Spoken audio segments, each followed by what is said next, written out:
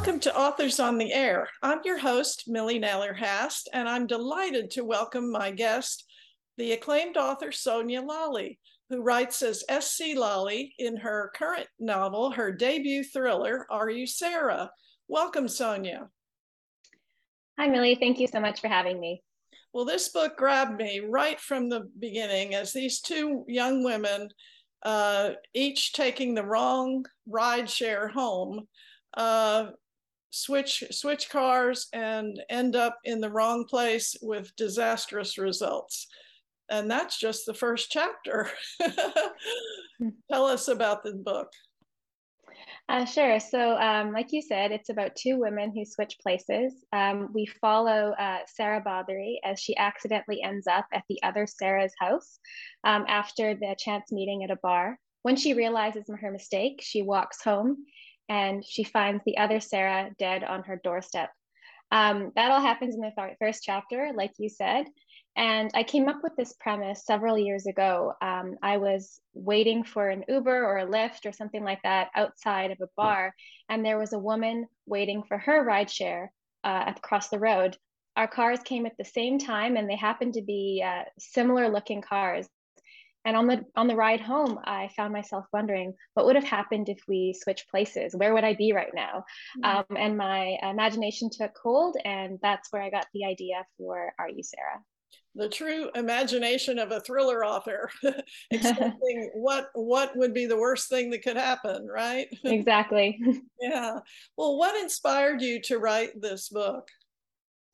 Well, I actually never knew that I was going to write a thriller, honestly. I think what called to me when I was younger is writing and reading women's stories and about romance and about complicated family relationships. Now, I always loved thrillers. Would read 10 in the summer, every holiday, always buying them at the airport. And so I definitely knew that I loved the creativity and the intrigue of it, but I didn't know I had it in me until I coincidentally came up with a premise for one. And then when COVID hit in March 2020, I was working from home. I had some free time after work. I was ahead of schedule on my other book, and I just decided to play around and write Are You Sarah? And it ended up working out really well. I ended up loving it. And so it really was an unexpected, wonderful thing that happened for me out of all of this was that I found a new passion. Is this going to be a new career direction for you? Possibly. I know I have at least one more thriller coming up. I was working on it this morning, actually. And I would love to keep going because, the more I find myself thinking, like you said, what's the worst thing that could happen out of this? The more thriller ideas I have. I'm like, oh, what if I did this and that person ended up dead or that person disappeared? And it just keeps coming. Well, the two Sarahs are both fascinating characters. And I understand that you perhaps drew on your own heritage and background for Sarah Botheree. I did, yes. So one of the Sarahs is South Asian. She is the one that isn't killed, so she's the protagonist for the whole story, and she is the child of hardworking immigrants. She doesn't come from much, and although she sort of lets people perceive her as this good Indian girl who's hardworking, who's at law school, who's doing the right thing. She actually is an onion to be peeled, which you will do in the book, and you realize that she is anything but you expect. And the other Sarah is Sarah Ellis. She's the one who unfortunately is killed in the first chapter of the book. And she, you would think, has the perfect life. She's beautiful, she's rich, she has great friends, she's likable, she's smart, but she's absolutely damaged and has a lot of scars and really struggling and makes a lot of really, really bad choices in the months and years leading up to her death. Mm-hmm. And so I really loved being able to explore these two women who are very, very different, but ultimately it's about how they both try and break free of the expectations on them and their place in the world. I think it's really interesting the way you played off the two characters, even though Sarah Ellis is dead. In the rest of the book, you go back into her background and how she became who she is. You alternate chapters pretty frequently, and that's pretty interesting. I really enjoyed reading more and delving more into her character. But you have some other really unusual characters in your book too. How about Jason? He's a very unusual character. Yeah, so Jason is Sarah Bathory's boss. He is a white shoe law partner in Boston, and he is a silver fox. He is a hunk. He is a Suits type. I don't know if you've seen that show. I Oh yes, watched a million years boy, ago. Yeah, is he ever? yeah, that type. And so Sarah works for him, and I won't give away any spoilers, but their relationship is really, really complicated because they are both very, very smart, very cunning, very dominant, always like to be right. And it's sort of their relationship sort of really plays into the power dynamics that I get into frequently in the book, and these power dynamics between men and women, between people who have privilege and people who have nothing and no power, white people and people of color and minorities. So these contrasts are a really big theme in the book. Well, and I think you were spot on with that too. And another character who was interesting to me was AJ. Tell us about him. Sure. So AJ is Sarah's friend at law school. He is a good Indian boy to Sarah's perceived good Indian girl. And he's her friend, but he's in love with her, and he always has been.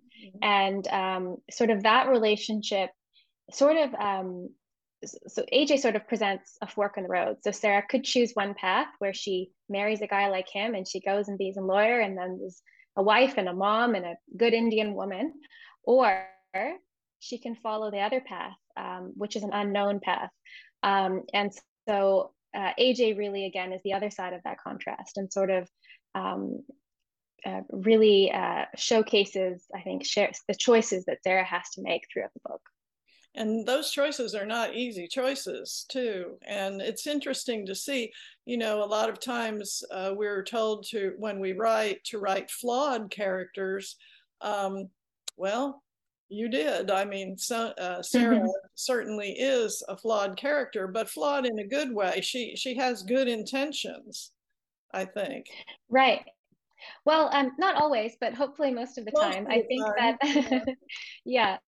I mean, she definitely loves her family, especially her sister. She wants to she wants to better their lives. She wants to better their future and give them more opportunities. Really, her ambition to succeed and to bring her family with her really is at her core. At the same time, that she is a bit of an anti-hero in that she isn't always going to do things that we can root for, that we can condone and like. But despite the fact that Sarah is not perfect and she's very flawed and she's kind of bad actually sometimes, I did really like her, and I hope that readers do too. But if you don't, that's okay. I liked her too. I liked her very much, even when she was doing things I didn't quite agree with, but I gave her the benefit of the doubt because overall I liked her. Tell us about your research for this story. Sure. So, Are You Sarah is set in contemporary Boston. I haven't lived in that city, so I definitely did a lot of Google searching and figuring out how that sort of whole world fits and how it would work. Also, I drew on from my own past, not only the sort of the South Asian background of Sarah, but also Sarah's in law school during the book. And I went to law school in another life. And so I could kind of draw on that sort of competitive, academic, sort of prestigious seeking world as well. Mm-hmm. And did you plot it out ahead of time, or did you write organically? I'm definitely a plotter. When I write romance and women's fiction books, I do know where I'm going. I mean, the happily ever after is a given, but also just I like to know ahead of time where I want my relationships to end up, where I want my character to end up. I find that allows me to be more creative because I don't have to make gut instinct decisions in the flow of it. So in Are You Sarah, I knew my plot well. I knew where I wanted my characters to be, and then I kind of, as I went through the outline, I figured everything else out as I went. Yeah, you could probably make adjustments for the way things went. Oh, for sure. There's lots of editing. Always lots of editing. Have you always been a writer? I have been. I mean, I'm one of those was one of those bookworms as a kid and an adult too. Um, Creative writing classes always. I did try writing a few books when I was younger, and then I don't know what happened to them. They're on a hard drive somewhere. Different genres, all sorts of different themes.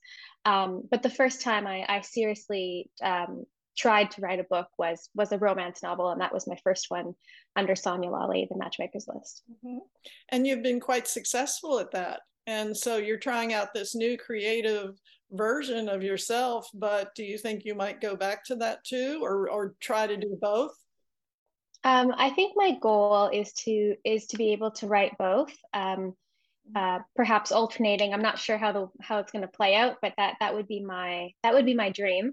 I find that with writing romance and women's fictions, I get to harness sort of the happy part of me, the part of me that likes love and family and things to be wrapped up nicely, and to sort of look at these complicated issues in the world, but also sort of have an optimistic lens.